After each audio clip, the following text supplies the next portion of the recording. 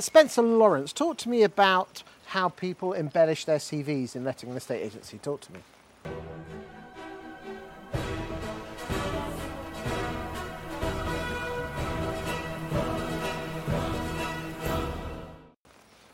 This is a fun one. I was introduced to this by my dear colleague and friend Reagan, who told me just before we started an interview several years ago, most people will put something that's not quite right on their CV to promote themselves. I was in complete and utter disbelief. I haven't written a CV for a very long time. I've been at Paramount for too long to do one. Anyway, fast forward, we sit down, we have the interview, and this individual talked very passionately about a type of music that they love, which I'd never heard of. Fast forward to the question at the end, and Reagan asks, so is there any sort of mistruth on your CV?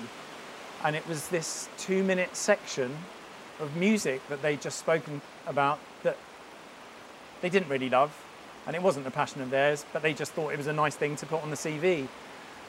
I was so surprised, and it showed real naivety from my perspective.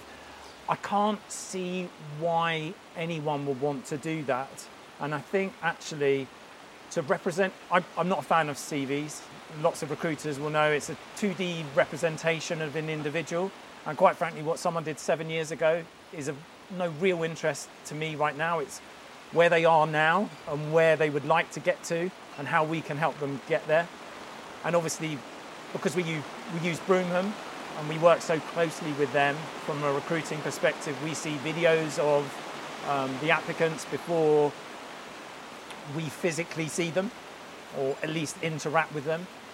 And I think, again, that recruitment is another part of agency that has come on in leaps and bounds, partly because of COVID and partly just because there's some really cool people out there doing it now who understand the values and the culture of that individual business and seek reinforcements and betterment to that individual business. And we work brilliantly with Jake at Broomham, who I see as an extension. He almost like he's working for Paramount, not exclusively as far as we're concerned. They're able to find us the very best people who understand where we're trying to get to and want to be part of that journey.